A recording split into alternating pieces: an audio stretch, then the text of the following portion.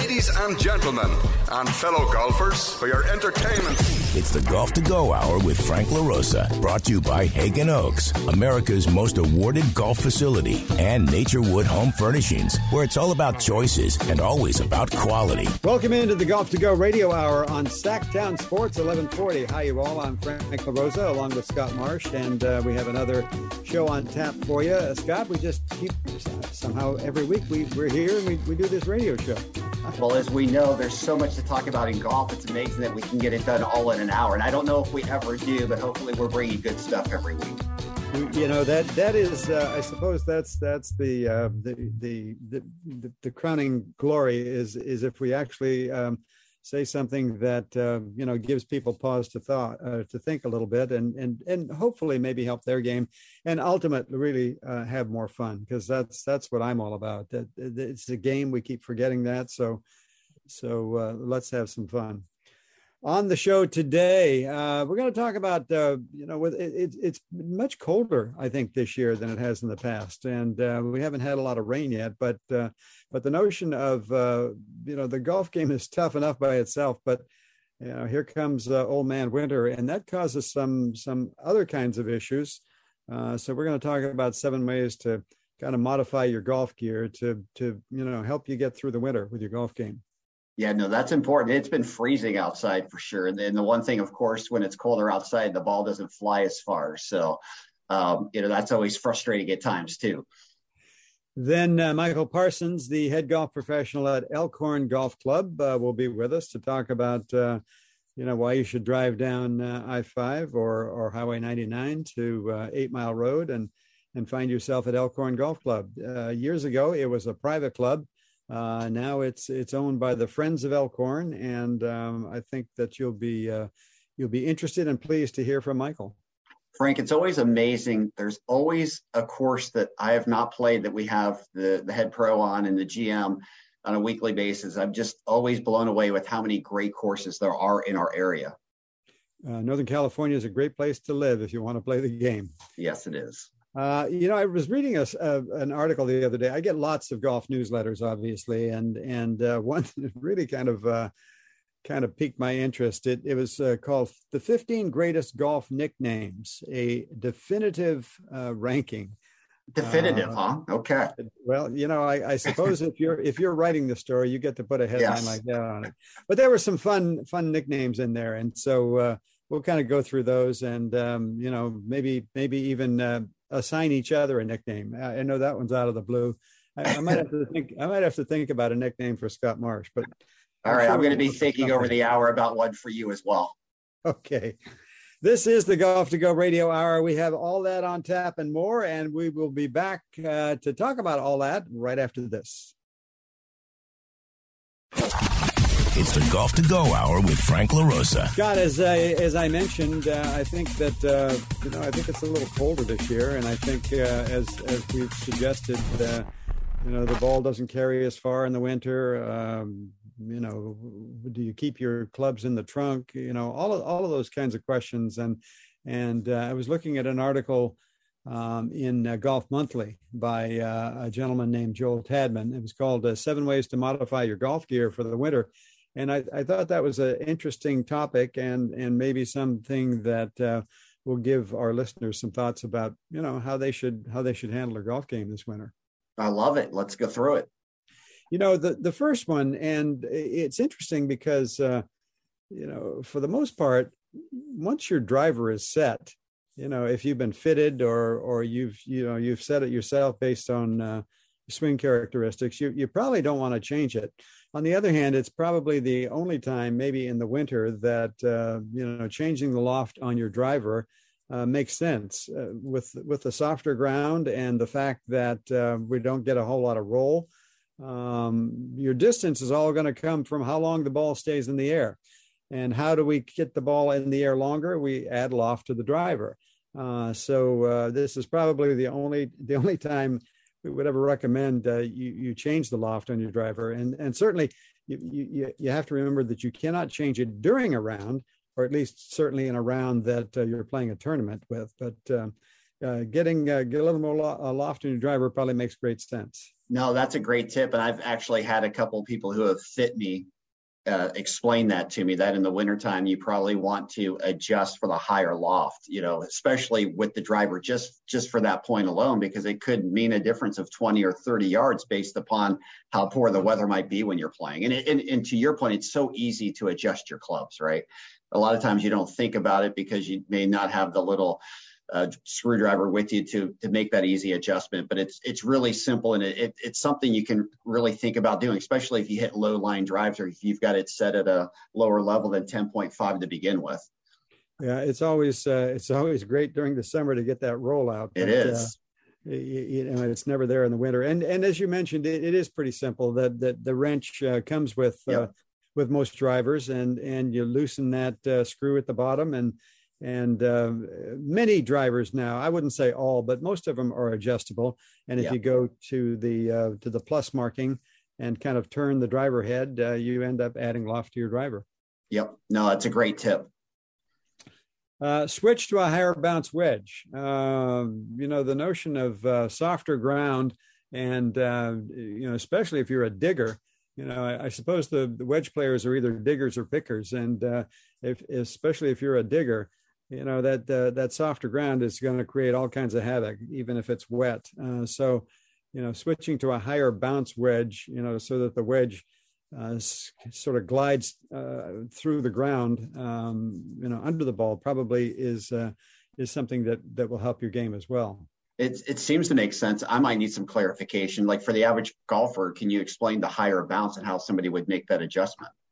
Well, you can't make an adjustment on the bounce. The wedges come with a predetermined bounce, and so I suppose this would mean you're moving to a different wedge during the winter. Or, I tend to play a wedge that's kind of in the middle. Good for soft and hard conditions, and by either opening the wedge a little bit more or closing it, you can affect the bounce that way. So the easiest thing to do is to just get yourself a different wedge with a higher bounce. Good enough. When we get on the greens, the greens tend to be slower this time of year. So the notion is that maybe you should add weight to your putter. And what does that mean? Well, most putters come with weights, heel and toe. And some of them actually come with weight kits. If not, you can certainly buy them. I remember years ago, there was a putter company out called Heavy Putter. And it really was very, very heavy, just as the name says. The heavier putter, probably helps you keep the putter on the path much easier, because you've got that momentum happening with it. Yeah. But it's certainly something you have to get used to. I think adding maybe a little weight to the putter, you get initial ball speed to be greater, and on those slow greens, it probably will help you stay over the ball longer and get the ball to the hole. Yeah, it's a good tip, especially when it's wet, right? A lot of times you don't take into consideration just how moist a green is, and you do need to hit it a little bit harder to give your chance to make a putt. Especially in the morning when you see that rooster tail coming. Exactly. Point 4, switch to a distance ball. Balls are either distance or spin. That's probably the easiest simplification. And the distance balls maybe tend to be a little harder. They're you don't have as much spin around the greens with those balls. On the other hand, that extra distance that you might pick up, and it's probably not going to be more than 5 or 6 yards, to tell you the truth. I think I remember talking to the Titleist rep a few years ago, and there wasn't a whole lot of difference from the top to the bottom of the line in terms of distance on the balls, but you're probably guaranteed a better chance at more distance with a distance ball, like the Titleist Velocity, for instance. No question. Everything adds up. If you add a little loft to the club, you go with a distance ball as well. All those things cumulatively could make a big impact in the winter. I see a lot of people playing with just their Cabretta golf club during the winter. boy, when your hands get cold and you miss hit a shot and that thing rattles up through your fingers, you're kind of miserable for the rest of the day. So there are a number of companies that make a synthetic warming glove, or I think that's what they call them, golf warm gloves or something to that effect. But you wear a glove on each hand, and it keeps both hands warm. It's very easy to grip the club. There's no issue with that at all. And while they're not thermal or anything like that necessarily, they're going to keep your hands a whole lot warmer than they would just wearing the one Cabretta glove on your lead hand. No, that's a great tip. I remember I saw Phil Mickelson doing that in a tournament many years ago, and I went out and bought two golf gloves, and I use that in the winter sometimes, and it's no different. It's just like a baseball player. It's all about personal preference. Some players hit with both gloves, some hit with one, some hit with none. But I mean, you can certainly make that adjustment, and there's nothing wrong about it. Just because you don't see most golfers doing that doesn't mean it's like outlawed or a bad thing to do by any means. Stay warm is the most important thing.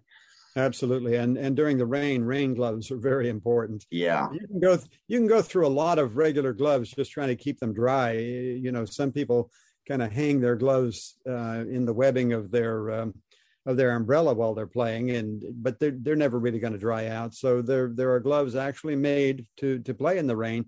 You actually want to get them wet, because the wet part helps you grip the golf club. And again, you wear one on each hand, and they're a huge aid, especially if you're going to play in the rain. Yep, for sure. How about shoes? We tend to, in the summertime to want to play spikeless, and we want to play a lighter shoe, and maybe in the wintertime with the mud and the slippery ground and all, it might be time to switch to a heavier shoe, and certainly one with spikes, and one that's going to have you grip the ground a whole lot better. Certainly makes sense, because obviously, especially teeing off, I mean, your chance of slipping and having that to have a shot that's not what you want is a lot greater. So I think that's a great piece of advice. Yeah, the last piece of advice that this particular story came up with was to buy a set of cart winter wheels, and I think that applies more to a motorized cart, because the wider wheels with a little more grip is going to give your cart much more traction. But if you're either carrying or pushing, obviously that probably isn't going to make a whole bit of difference. But for those of you that can afford a motorized cart, probably not a bad idea to change out the wheels. No, I think that's a great idea too. And I probably have an even bigger piece of advice for people out there. I would say head out to the Haggin Oaks Golf Super Shop and stock up on all your winter gear, because you can find it all right there. And it does make a difference to be warm when you're playing out there, because there's nothing less enjoyable than freezing for 4.5 hours out on the golf course. And I would just say, of all those things, making sure you wear a vest. Like, I don't know if a lot of times I like to wear a full jacket, but I wear a vest. It's very comfortable. It doesn't interfere with my swing. It keeps all your organs warm. And that's really the key piece. Your arms and legs, you can tolerate a different level of coldness, but once your internal organs get cold, it really isn't a lot of fun. So I would say invest in a great vest that you're comfortable with also.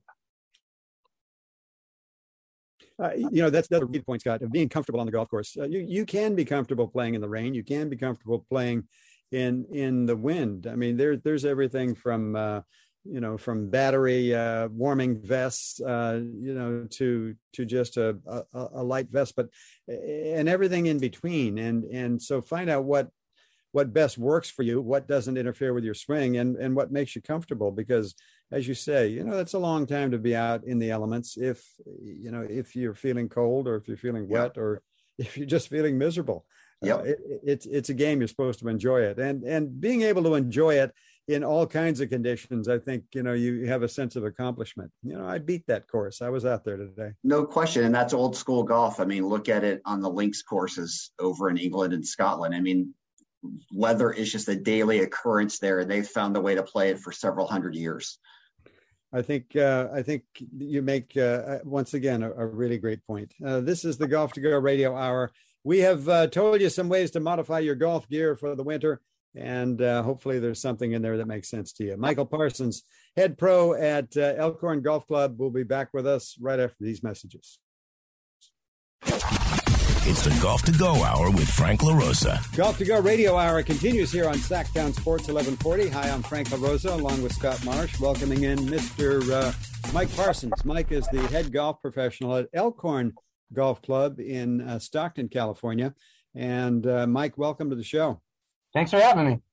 You know, I have a little bit of a history with Elkhorn, having played there so many years ago when my friend Bob Young was head golf professional, and Ty and Nancy Kaplan were running the place. And boy, what great days those were. And as with most things, things change. And you know, many years later, it's not a private club anymore. And Elkhorn Golf Club, as you mentioned to me a little while ago, is owned by Friends of Elkhorn. Isn't that what you said? Correct. Yes, sir. Correct term, yeah.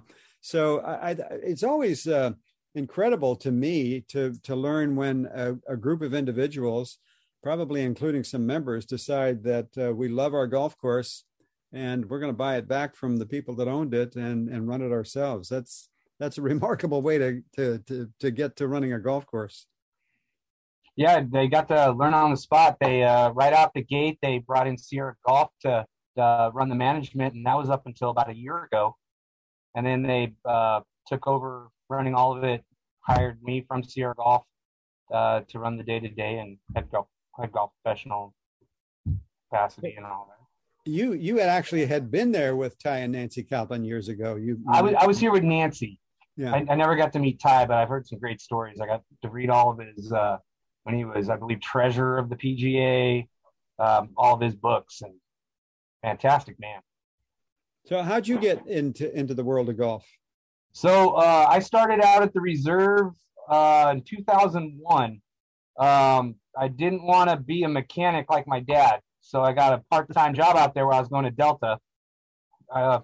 And I just worked cart barn a little bit, and then Rich Howarth came on out there and pulled me into the shop because I was cordial with members. I'd help them, and I didn't even play golf at the time. I didn't even start until I got down to Fresno a few years later when my wife was getting her master's, and I met Steve Calkins, who was a good friend of Ernie George, who's a icon here in Stockton. Sure is, yeah.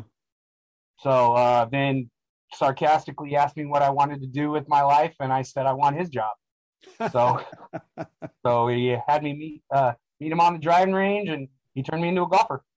How good is that? What a great story. Yeah, Ernie is certainly one of the legends of the Northern California section. Yes, he is. So how old is the golf course? I believe 1961. That was the Mike DeMassey, if I remember correctly. And then DeMassey, and then Ty came from, where was he at? Michigan, I want to say. He came in late 60s, early 70s, and that's when they came in. Yeah. And it was a thriving private club for many years. And sure. And then I guess you could say, you know, in all candor, that it kind of fell into a little bit of disrepair after a while. But my understanding now is that the golf course is in incredible shape.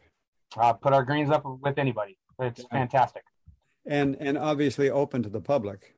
Yes, sir. We do offer memberships, which are basically a limited green fees kind of thing. Mm-hmm. We have a 7-day a week that we call our platinum membership. It's unlimited golf. And then we have a 5-day a week membership, and then a Tuesday, Wednesday, Thursday membership, which is actually our most popular membership. I've never heard of anything like that. That's great. Yeah. It's kind of weird that our Tuesdays are one of our busiest days. I can understand why. Yeah. We're talking with Mike Parsons, head golf professional at Elkhorn Golf Club. Mike, let's for people that have not had a chance to play there, when they're standing on the first tee, what can they expect, and where are they going to get in trouble? Trees. We're not a long course. We're only about 6,400 from the tips. So it's not very long. Our par threes have a little bite to them, but it's tree lined. The front nine is OB left, and back nine is OB right. So the bailout is trees. Yeah.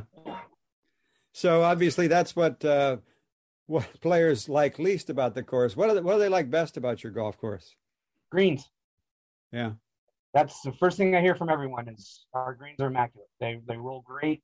They're consistent. They don't have the undulations of the private days when we put in the new greens. In 2011 when the new ownership took over, kind of took a lot of the false fronts out and made them more public play, if that makes sense.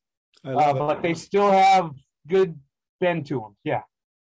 Yeah, it's probably been, I'd say 9 years since I've played down there. And I know that, you've just let me know now that some of the false fronts have been taken out. It sounds more playable. And I tend to hit the ball straight. So the trees,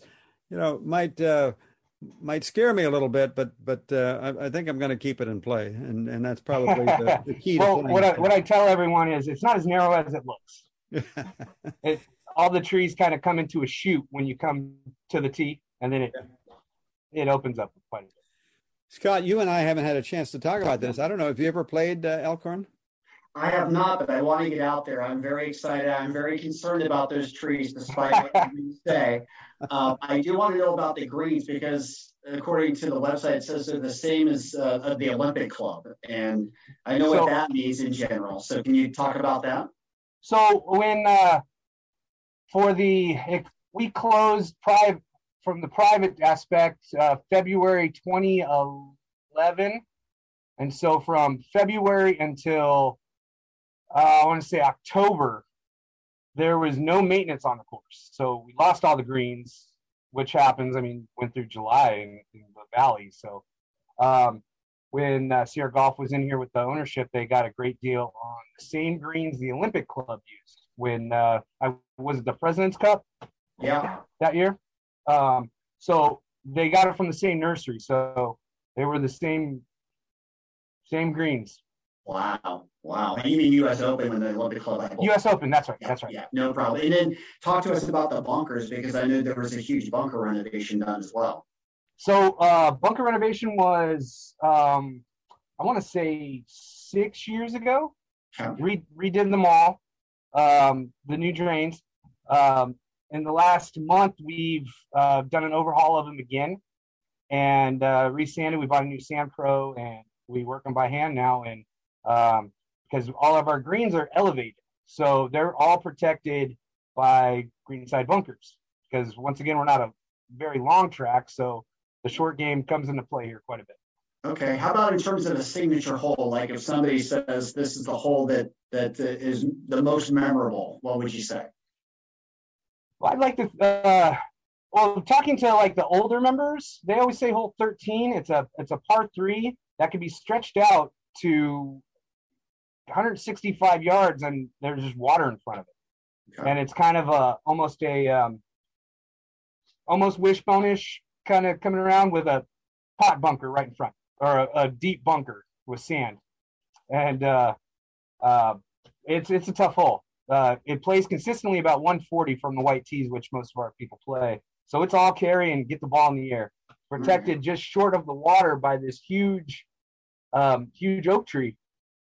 And every time we get any kind of storm, that a tree might come down, that's the first calls I get from some of the older guys. Hey, that tree come down on 13. And I think that tree is going to outlast us all. Wow. Hopefully it does. And it sounds like that's the least likely par 3 where Frank's going to get his 4th hole in one then. It's a great looking hole, though. That's the hole you can actually see from coming down 8 Mile, and it's got the Elkhorn marquee right there at the tee boxes. Nice. That's a great Mike, hole. you mentioned that the older players think that's the signature hole. What do the younger players feel? I think, me personally, I think hole 4, it's a narrow dog leg with water that you can't see if you've never played it before, that comes out about 230 off the tee on the right. And that's the same water that goes all the way across 12 and everything. So I think consistently hole 4 is the toughest, and it's just a great hole. Is that dog leg left? Dog leg right. Dog leg right, okay. Right off the tee, yeah. I'm thinking of something else then. What growing the game obviously is not right now as important as it has been because of the pandemic and how many people playing golf now because of that. But what are you doing as a golf club and as a head golf professional to help grow the game in terms of bringing new players in? As you said, the pandemic helped bring in new golfers in. We had a huge spike in memberships, and we got over 400 members here right now. That's great. And retaining them is just giving them. I know Pat Curry. He always likes to say that we're the blue collar country club that lets public play. So we try to give that that kind of feel to it because we have the amenities here. So someone can come in and see that we have a full locker room with weights and everything, and we try to treat Mrs. Haverkamp coming off the road like she's been here forever, and that's that I like to talk to my staff about. Let's give her a big smile and hope she comes back. How about lessons? What's your lesson program like? We have a PGA instructor here on site, Austin Hamrick, Hamrick Golf, and he does that's all he does is lessons. My first assistant, Tino, his one passion is teaching, so he's getting more and more into that. I'd like to say I have all the time in the world for lessons, but I spend more time behind my desk anymore than anything else. Yeah, don't get into the golf business to play golf, huh? Yeah, exactly. How about juniors? We have actually we have about 65 junior members. We only charge $100 for the year for a limited green fee. So under 18, we try to keep, just like Ty Capelin was a huge junior golf advocate. So we keep that same mentality. That's fabulous. Obviously, that's where the growth of the game is going to come from.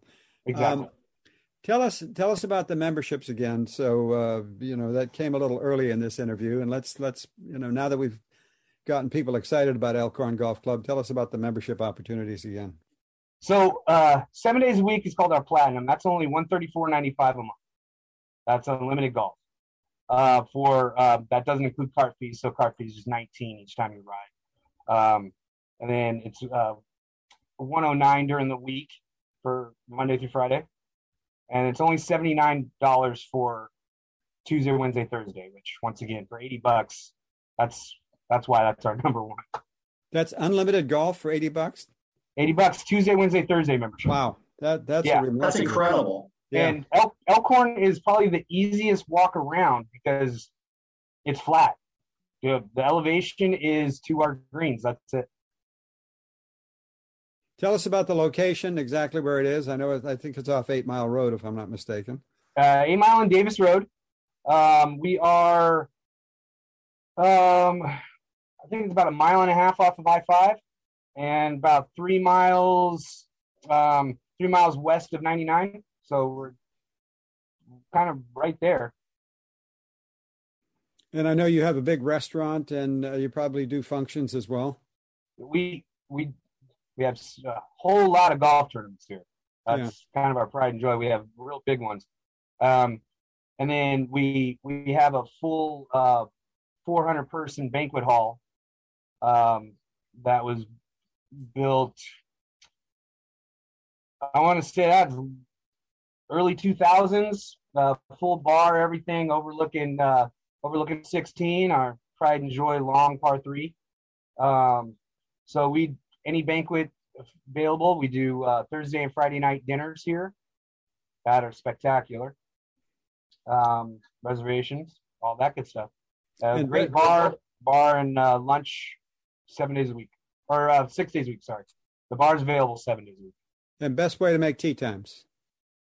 You can go to our website, elkhorngc.com, and just create an account through 4Up, which would be just under guest, and you can book whenever's availability, 7 days out, or give us a call in the shop. I think there's a remarkable difference in the kind of golf courses available, the pricing available, and And Northern California is just one of the greatest places to live if you want to play golf. And certainly Elkhorn Golf Club is, has something to offer for everybody. Mike Parsons, head golf professional, I thank you very much for your time. Thanks for introducing us to Elkhorn. And boy, that $80 for Tuesday, Wednesday, Thursday for an entire month, that's maybe one of the best things I've heard on the show. Sign me up. It's a great deal. Hey, thanks much. We appreciate it. We'll come down and see you sometime. Thanks for having me. Thank you. Bye-bye. This is the Golf to Go Radio Hour. We're back with more right after this. It's the Golf to Go Hour with Frank LaRosa. Thanks for being with us on the Golf to Go Radio Hour. Hi, I'm Frank LaRosa along with Scott Marsh. And thank you, Michael Parsons, for being with us. Scott, as you know, I really love trying to have a different golf course on every week. Again, to give people maybe a different place to play, but also to once again just kind of magnify the fact that Northern California is one of the greatest places anywhere in the world to play golf, and we have a great selection of courses, not too far from where we actually are. Yeah, and we're so lucky too. And with the signal we have that we're blessed to be on here at Sacktown Sports 1140, I mean, with our carriage, I mean, we're heard as well in Monterey as we are heard up in Roseville and up in South Placer County. So, for us to be able to bring all these courses to the listeners, I think is fantastic. I told you I was reading an article called "The 15 Greatest Golf Nicknames," a definitive ranking by Mr. Shane Ryan. Yes. I actually tried to get a hold of him and see if he would be on this segment with us, and we missed each other. So you and I are going to have to handle this alone. Well, we'll find out if he's the true authority or not. I thought it was interesting that right off the bat, he gave Tiger Woods an honorable mention for the nickname Tiger, because as he says, his dad was calling him that pretty much his entire life, and he was named after an Army friend of his dad. So it wasn't really a nickname that was given to him based on his play or where he came from or, some characteristic about him. It was pretty much with him all his life. Even though it's a great name, he gives him honorable mention for that. Fair enough. Number 15, I kind of like this. Henry Picard. He was called the Hershey Hurricane. What a great name. All right. They called him a force of nature and a sense of place. He was the head pro at Hershey Country Club in Pennsylvania. That's he funny. won 2 majors in the 1930s. Wow. That's impressive. I'm sure he ate a lot of chocolate too. I have no doubt. Yeah, that's a good one to kick off this list. Of course, Doug Sanders comes in at number 14, the Peacock of the Fairways. And now, many shortened Doug's nickname to just simply the Peacock, but he got the nickname for his, hundreds of pairs of shoes. I remember Sports Illustrated years ago had a photo of Doug sitting in the middle of his shoes, and all of the very, very colorful shirts and pants that he wore and sweaters on the golf course. He was quite the guy. Yeah, it sounds like he was a colorful character for sure. I met Doug Sanders with a first tee event probably 12 years ago now, maybe. And they brought him in to be honorary chair of their golf tournament. And, Doug may have gotten a little older, but boy, I tell you, he's still a peacock. Still strutting his stuff, huh? Number 13, Sammy Snead. Now, most people think of Sammy's nickname as Slammin' Sammy, but apparently Byron Nelson used to call him, he said several guys used to call him the nude knob. Really? And I think that has more to do with the fact that, Sammy didn't have a whole lot of hair on the top of his head. And I'm not sure, how friendly he was. And so, he was called the nude knob. And as most people mentioned that shortly after that, that's when he began wearing the hat all the time. Yeah, I'm sure that made him feel a little uncomfortable. Yeah, I can imagine. Number 12, Tom Weiskopf was called the Towering Inferno. Now, I think that's a great name as well. That is a good one. Yeah, it's Al Barco, who's a Northern California golf writer and a friend of mine, lives down in the Bay Area. he wrote for Golf Digest, he boiled at a high bubble when things did not go well. It's not that he threw clubs much or blurted the F word a la Tiger Woods. He just steamed, the internal anguish rushing the color red into his face like the mercury in a thermometer and overcooking his game. Great line, Al. Horton Smith was called the Joplin Ghost. As they say, two words put together by themselves would be pretty good. You put them together, that's not so bad as well. Apparently, his other nicknames, the Missouri Rover and Tall Pine of the Ozarks, are each good enough to make the list, but they didn't. Everyone, I'm sure was aware of Craig Stadler and his name, the Walrus. And one of the all-time greats. All you had to do was look at him, right? Yeah. There was as I was doing some of the research for this story, there was a and I probably shouldn't mention it because I can't remember it, but it was a nickname given to his son, and it was Nalrus or something. The notion was he was not the Walrus, but they didn't take off on his dad's name. A great nickname. Ben Hogan was the Hawk. Mm-hmm. And it had nothing to do with the resemblance to a hawk, but rather his habit of studying the course, the swing, somewhat like a predatory bird. And as the writer says, he would descend upon the golf course ready for the kill. Nobody's broken down the golf swing more than Ben Hogan, and very few did it as well. I think that Gary Player said that if he had to pick the greatest golfer of all time, Ben Hogan was his choice. Yeah. Henry Cooper was called Light Horse because he was a cavalry officer in the Continental Army during the Revolutionary War. And so that one goes way back, huh? Light Horse? Yes, literally to the founding. Yeah.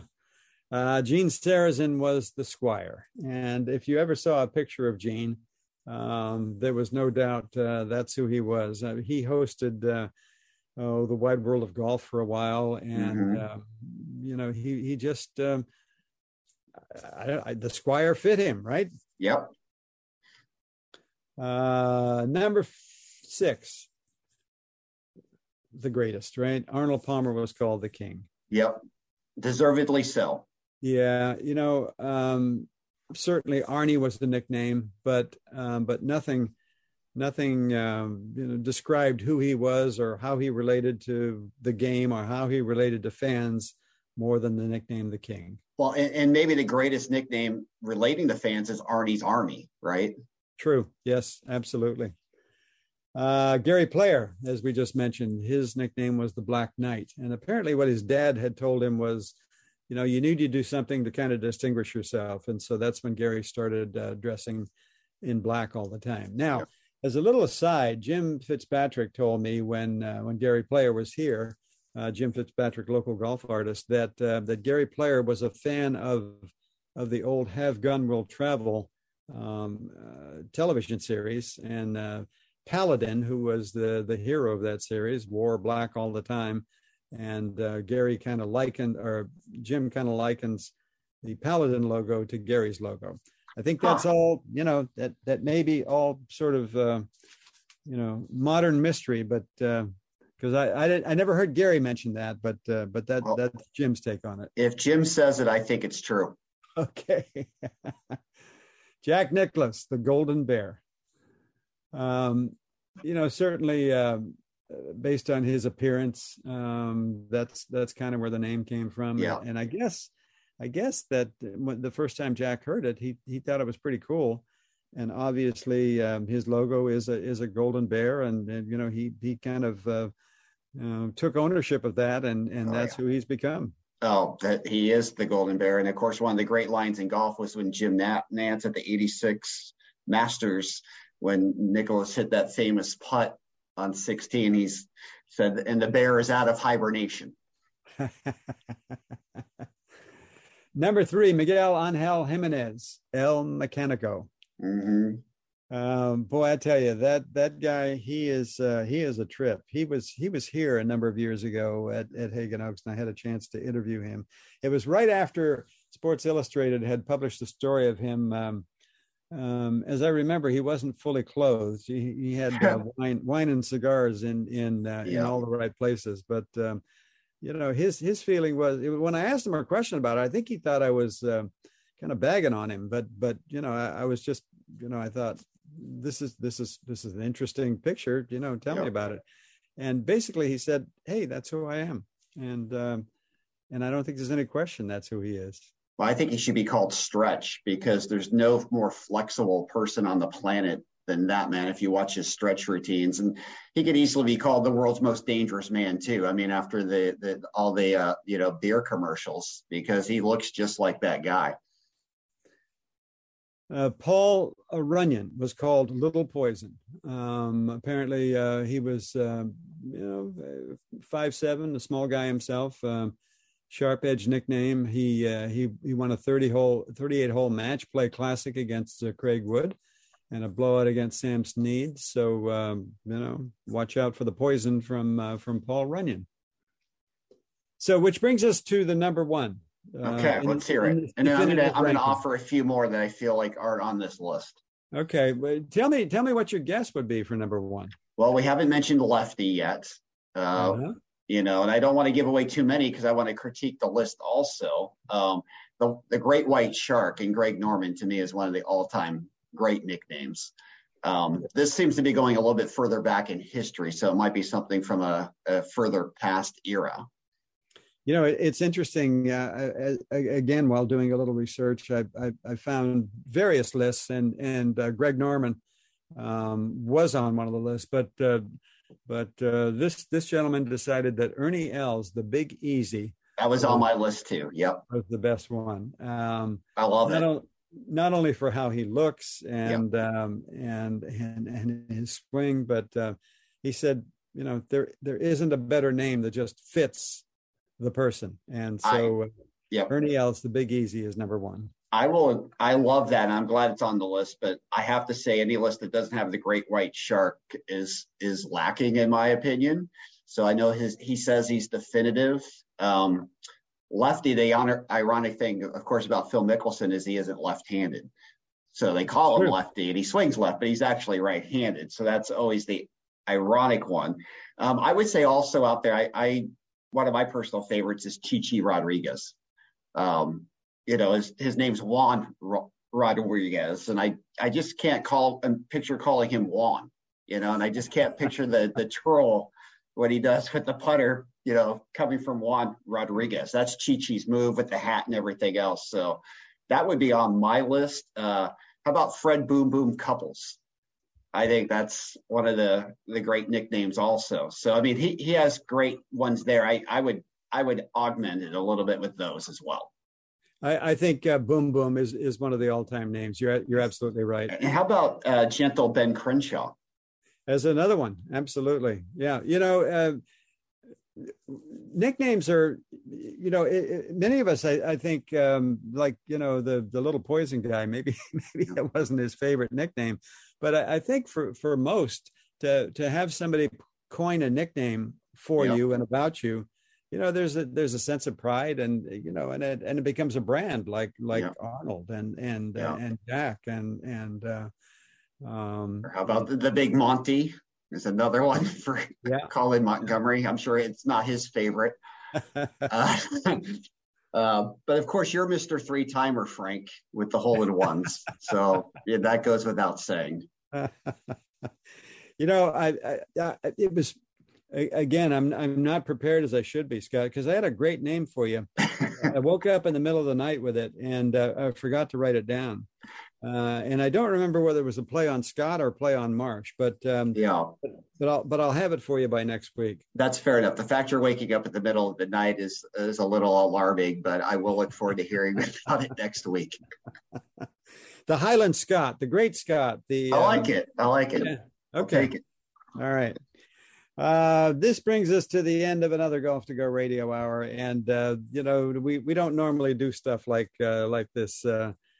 this nickname challenge, but I thought it'd be kind of fun to kind of go through some of them. For many in our audience, some of these names go beyond recognition, and I know for us some of them do as well. But but again, it speaks to the tradition and the honor of the game. And while I think that's all important, I think the operable word there again is game. It's a game. It's supposed to be fun. You're supposed to laugh. You know, if you're going to play in the rain, you know, you're supposed to enjoy it. You know, you don't want to be miserable and, you know, get a stiff neck because you're cold and wet. Get some rain gear, you know, put some loft on your club, get out there and have a good time. Absolutely. That's what it's all about. Golf to Go Radio Hour back again next week here on Sacktown Sports 1140. For Scott Marsh, I'm Frank LaRosa. Thanks for being with us. Get out in the fairway, have a good time, enjoy the game.